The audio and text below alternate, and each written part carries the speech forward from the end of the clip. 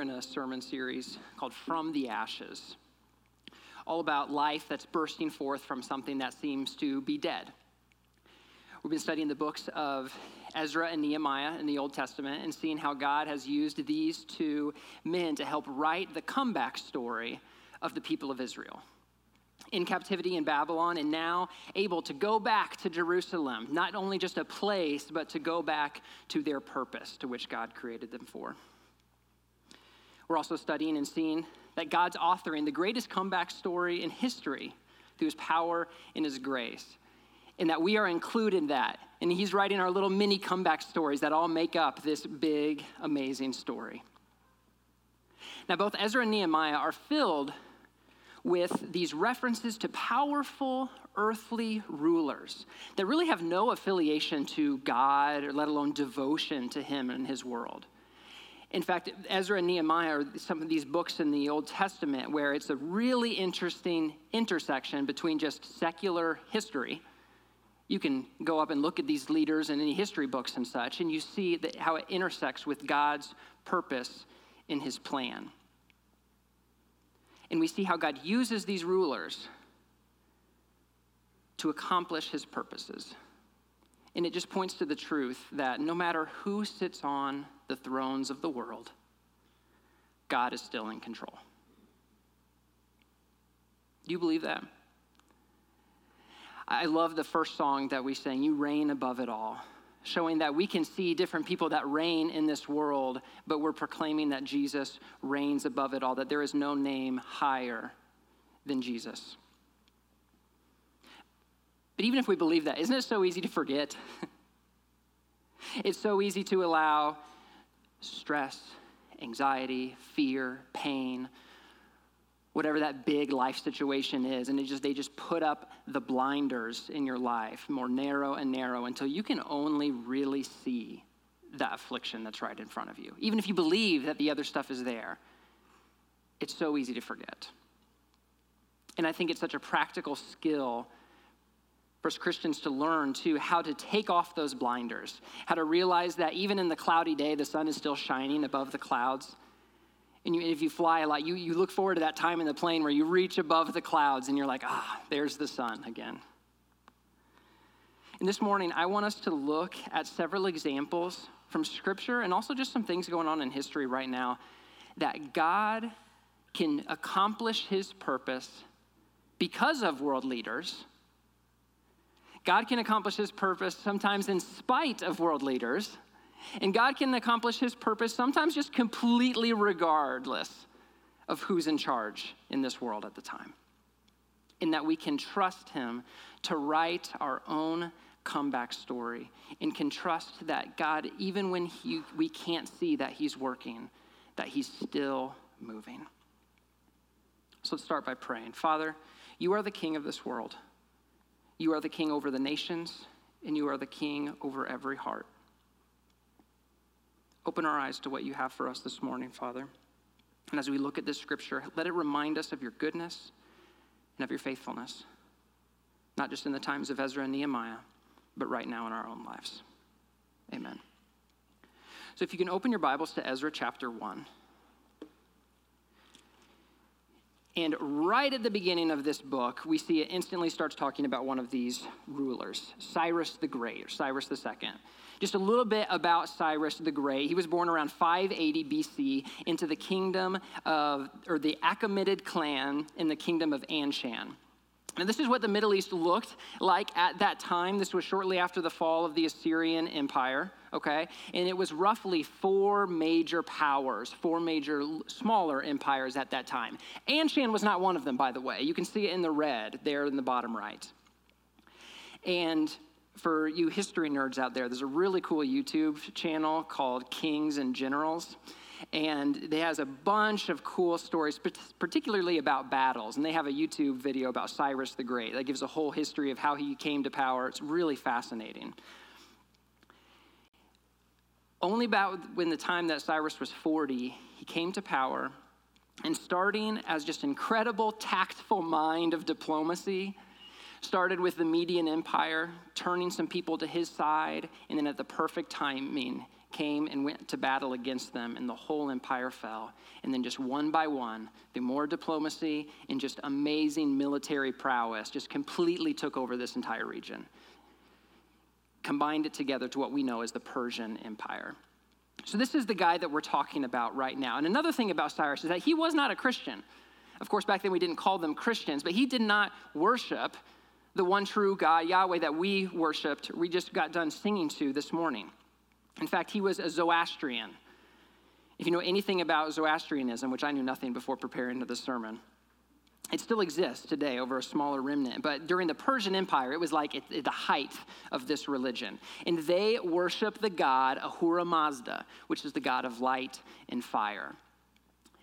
And if your mind just went there, Mazda, to the Japanese car manufacturer, Mazda, that actually is where the Japanese car manufacturer named their company after this god. Not because they believed in it, but because Ahura Mazda was supposed to be like light and perfection and goodness, and so they wanted to bring goodness to the car industry. So there's your fun fact for the day. I hope it's not the only thing you remember from this morning. So here is Cyrus the Great worshiping another god, doing this self-seeking empire, and yet this is what we read at the very beginning of Ezra. It says, in the first year of Cyrus the king of Persia, in order to fulfill the word of the Lord spoken to Jeremiah, the Lord moved the heart of Cyrus king of Persia to make a proclamation throughout his realm and to put it into writing.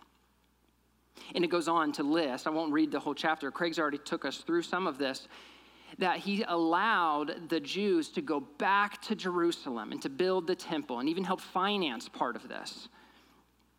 God moved in his heart.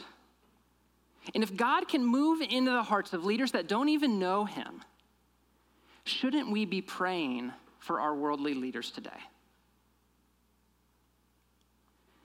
Because it does just make me wonder, would God have moved in Cyrus's heart if there hadn't been thousands of Jews praying to God to lead them out of captivity?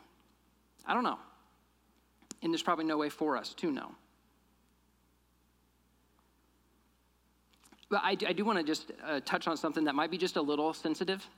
I've noticed, at least in some of the Christian cultures, Christian communities of which I grew up in, that there's a little bit of a pessimistic lack of hope when we think of some of our country's leaders, especially when those leaders are non-Christians and make some decisions that go against what we would say would be Christian values.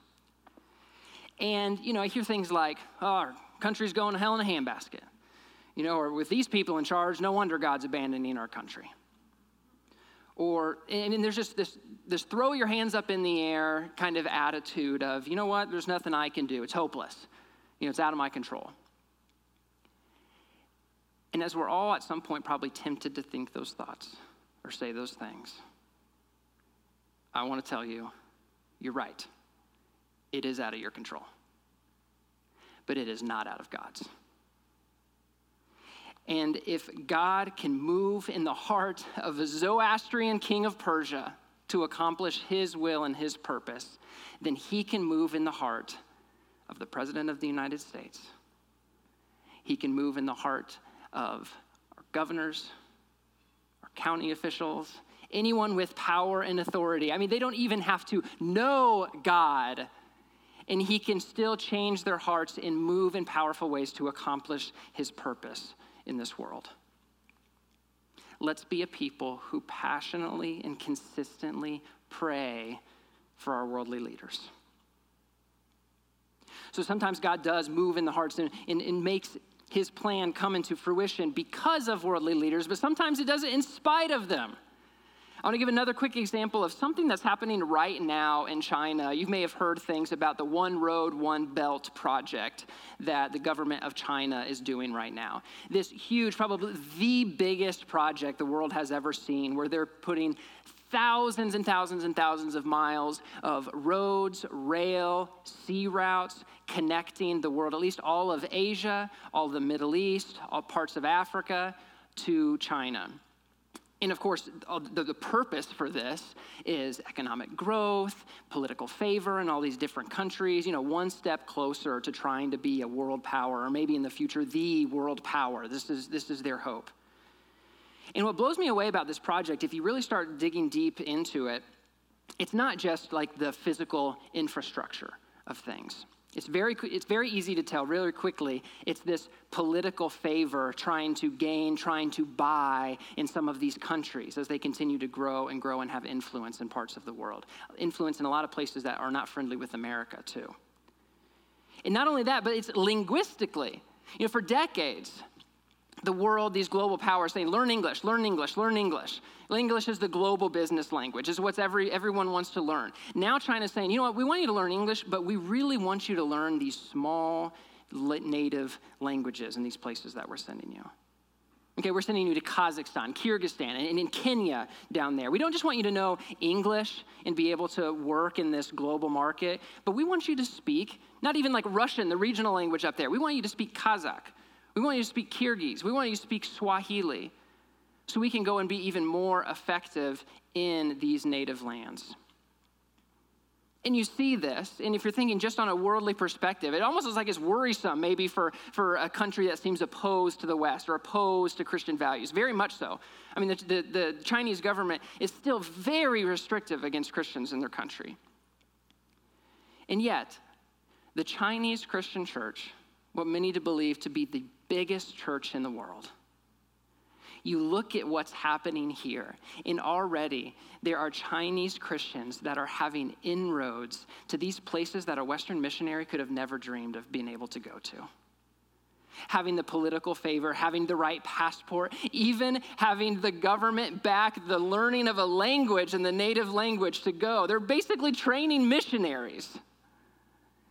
And we're seeing an era where the Chinese church is becoming a huge, major player into taking the gospel to the ends of the earth. That is not what the communist leaders have in mind for this project, but that is how God is using, even in spite of things going on in the world, God is using to take the gospel to the ends of the earth so that one day everybody has an opportunity to hear his name. Check out the scripture from Isaiah 26, 3-6. You will keep in perfect peace those whose minds are steadfast because they trust in you. Trust in the Lord forever. For the Lord himself is rock eternal. He humbles those who dwell on high. He lays the lofty city low. He levels it to the ground and casts it down to the dust. Feet trample it down, the feet of the oppressed, the footsteps of the poor. Sometimes we see God just working, just regardless, of who's in charge. I'm reading a book with my kids right now. It's a kind of a children's biography of American missionary Cameron Townsend. Cameron Townsend was a missionary in the early 1900s, so not terribly long ago. He started serving in Guatemala, and in Guatemala, he felt this heart and calling towards the Native American population. And so Spanish was now kind of the main language here, but he would go into these native communities. The Kaqchikel people were in Guatemala, and he said, wow, these people are very oppressed, and part of the reason is because they don't even have a written alphabet for their own language, because it's not Spanish, it's the native language. And so he developed an alphabet for these people, and he translated the Bible into the Kaqchikel language so that these people could not only just have that eternal life and the hope to read the Bible in their own language, but now they could write things down. They could make other books. They could try to get that step out of oppression. God continued to put things on his heart, and he ended up having this vision to go to Mexico, where there were many, many different native tribes without written languages. And he had a dream to start an organization to translate the Bible into all of these different languages. At the time, though, everything was stacked against him. Going into Mexico, this was shortly after the Mexican Revolution that was partly against the Catholic Church because of their rise in political power that they had at that time. So this new revolt, this new leadership was completely against Christianity, was saying, we do not want the church to have any more influence or power in our country. And so there he was at the border of the United States and Mexico trying to go in and be a missionary. He had another couple with him that had committed to going and serving with them, and they were stuck. They couldn't get across the border because they said, no, if you're coming to do these things, we will not let you in. Well, it was a random connection that God orchestrated when he was in Guatemala. Like the brother of the mayor of Mexico City came down to visit Cam and study what he was doing with the native tribes there. And he said, hey, if you ever need help, let me know. And so at that border, he reached out to that brother of the mayor of Mexico City. And through that, he was able to come in. They said, you can come in, okay, fine, you can live in our nation, but you can't evangelize, can't study other languages, and you can't translate the Bible. So here they are in Mexico and unable to do the work that God called them to do. And there were weeks going by and no hope at all. And eventually the couple that was with Cameron, they said, Cameron, I'm so sorry, but like we had successful ministries and such back in the United States. Like we can't go here if this isn't going to work out. So we're leaving. So they left. Cameron was alone.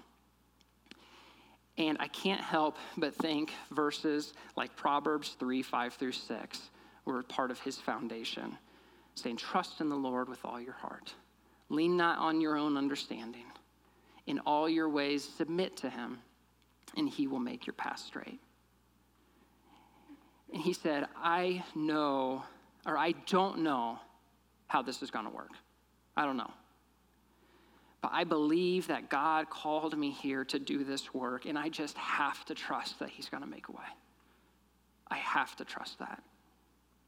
So he didn't go back with his friends. He stayed, and I won't go into details because it was like a whole chapter of this book we're reading that was just about how he was connected with like this leader in the Episcopal Church in America that got him connected to this Episcopal guy in Mexico City, which got him connected to this British philosopher who was kind of behind the ideology and the revolution. And then he got connected to the leader of all rural education in Mexico. And this guy, didn't know Cameron from Adam, or Adam, whatever they, in Spanish. And he was so impressed by his connection with this philosopher that through these different conversations, he eventually said, okay, fine. We'll let you do like this experiment. We'll let you live here. We'll let you study these native languages. And hey, maybe that will help us, educate the rural community here in Mexico. And it was just connection after coincidence after connection after coincidence that God orchestrated together to make a miracle where no other missionaries were able to come into Mexico. He was there and started Wycliffe Bible Translators, which is now the biggest organization translating the Bible in the world. Started there in Mexico. God didn't care who was in charge. God didn't care what things were there. And I don't know exactly how he works or how he does these things. But it shows that distinctive difference between belief and trust. You see, I think that Cameron's friends, I think they believed that God could do his plan, but they didn't believe that God would.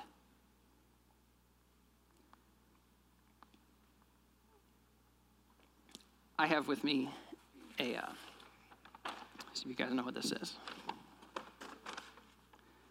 It's a rock climbing harness.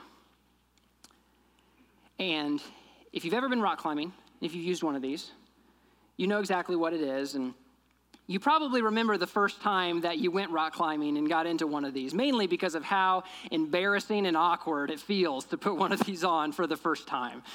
Right? If you're there and you're rock climbing and you're with a group of people and there's generally like an instructor, someone who's done that, a lot of times, and he teaches you how to put it on, and I'll spare you and not put this on right now.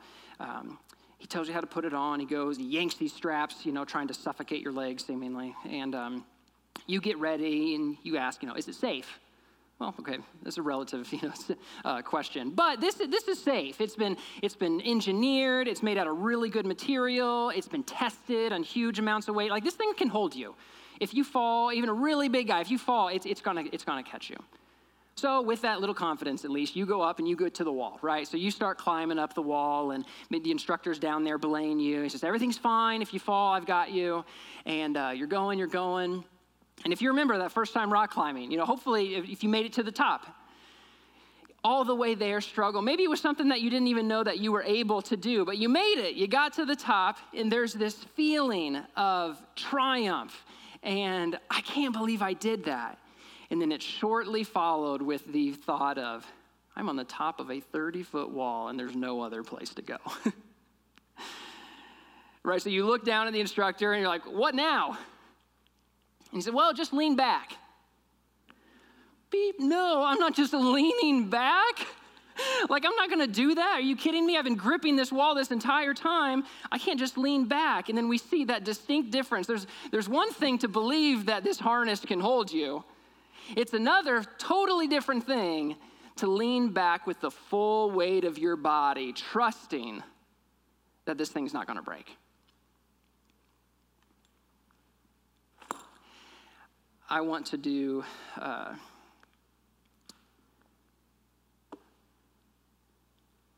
something real quick. We need to close your eyes and just think for a second about what is an area of your life that you believe God can work in your life, but you haven't fully trusted in him, haven't fully submitted that aspect of your life to him. Where does God need to work in your life right now that you're still holding on to, that you have not leaned back with the full weight of your body? You can open your eyes. I want to do something kind of fun this morning. I need 7 male volunteers to come up on the stage with me. All right? So 7 guys come up here. I need at least 7. So you guys start coming up. Come on, Dustin. Here we go. Owen, come on. Get up here, Owen. We need some younger guys, too. Doug, get up here. It can be more than 7. Come on, Doug. 1, 2, 3, 4, 5, 6, 7, 8. Perfect. Good. You guys come up here. Now, you guys maybe stand in a line right here. What a good group of strapping men we have here. All right, so we are going to do a trust fall. All right? Now, which one of you would like to volunteer to be the one to fall?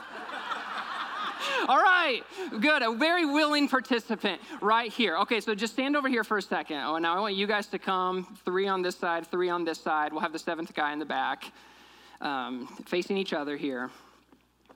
Now, in my opinion, the best way to do a trust fall, you guys put your arms out, and you're actually going to grab hands like this. This one's going to not be grabbed. You're going to grab here, then there, then there. Yeah. You guys got it. And get in pretty tight because we've got quite a few people here. Good. All right. Now, here, back up a little second. We need to up the ante a little bit. We need to have you stand on this chair. Okay?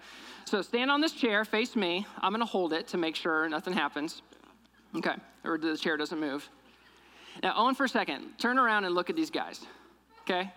First of all, Keith, right here. Indianapolis police officer made of pure muscle.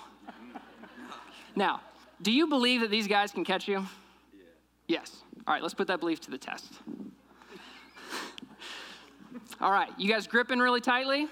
Now, Owen, I want you to put your arms out like this. Okay, you're going to have to duck your head a little bit. All right, you guys move in a little bit closer, too. All right, now we need to give them a good countdown, 3, 2, 1. Okay? Lean back, don't move, don't buckle, believing and trusting that they're going to catch you. All right? Here we go, guys. Ready? 3, 2, 1. All right, round of applause. Round of applause. Okay, thank you guys very much. Thank you. That went pretty well. I was actually not sure how that would go exactly. So thank you all very much. I want to give one last example of this idea of belief and trust. I work for one of LCC's ministry partners, TCM, and we're really involved with a relief effort in Ukraine right now. And one of our Estonian guys, his name is Mego, he was in Estonia, in his country, and counseling some of these refugees that were coming into his country. And one of these men that he was talking to, this Ukrainian men, and Russian they're speaking Russian because a lot of Ukrainians speak Russian, and Mago had grown up having to serve in the Soviet army, so he knew Russian too. And he's talking with this Ukrainian man and encouraging him to trust God in this part of his life. And the man looked at him and said, I believe in God. I don't know if I can trust him. And man, you really can't blame him too much. At a time where his life is completely turned around, have to flee his home, he's with his family, no certainty where they're gonna live, no certainty where they're gonna go. Maybe the thoughts of I'll never return home, who knows what's going through his mind. How can I trust in a God that would allow this to happen with no certainty or no hope in sight? And he continued to talk with this man and meet with him on a regular basis. And week after week would go by, and little things here and there God would provide for this man's life and his family. Place to stay, food, loving Christian community that came around him, welcomed him there. And finally, this man came back to Mako and says, through what I've seen God working in my life, I know that I can trust him. This man was in like the most vulnerable position that perhaps in any of us, or I can't even fathom of being in. And why do we do, trust falls like this? It's because this is such a vulnerable, position. You can't brace yourself. It's just all in trusting. And I can't help but think that this is the position that Jesus was in when he was on the cross. Jesus didn't just believe in God's mission, didn't just believe that God had sent him there for a purpose, but he had to fully live out that trust all the way to the point on the cross. And if we want to look at one last worldly leader, we can look at Caesar Augustus in Luke chapter 2. When he ordered, again, not for any godly reason, but he ordered for a census to be taken. A census that would leave a Joseph and Mary all the way to Bethlehem to fulfill a prophecy in Micah 5:2 that Jesus would be born in Bethlehem. And we see the start of Jesus' life and see how every step of the way, not without difficulty. We know him crying in the Garden of Gethsemane before dying, saying, Father, take this cup from me, but if it's your will, I trust in you. So as we end, I want you guys to all stand up, just where you're at. Stand up and put your arms out like this. You might have to twist a little so you don't hit the person beside you. Put your arms out like this and close your eyes. Think back at that thing that's going on in your life that you have not fully submitted to God. Whether it's your finances, maybe it's a difficult family situation. Maybe it's something about your job. Maybe it's something maybe it's for the first time in your life you haven't fully trusted in God. And just standing there, picture yourself falling back into God who will catch you in his strong arms, saying, you can trust in me. So Father, as we stand here a little bit longer with our arms open out like this, we proclaim that you are in control, that you are above all nations over every heart, that even when we don't see it, that you are working, God. And I pray that if there's anyone here today that needs to, for the first time, trust in you, that they would make that decision today, that they would fall back in your arms. And Lord, as we all look to you, thank you for writing our comeback story. We trust you. We love you. We want to follow you. And it's in your name that we pray. Amen.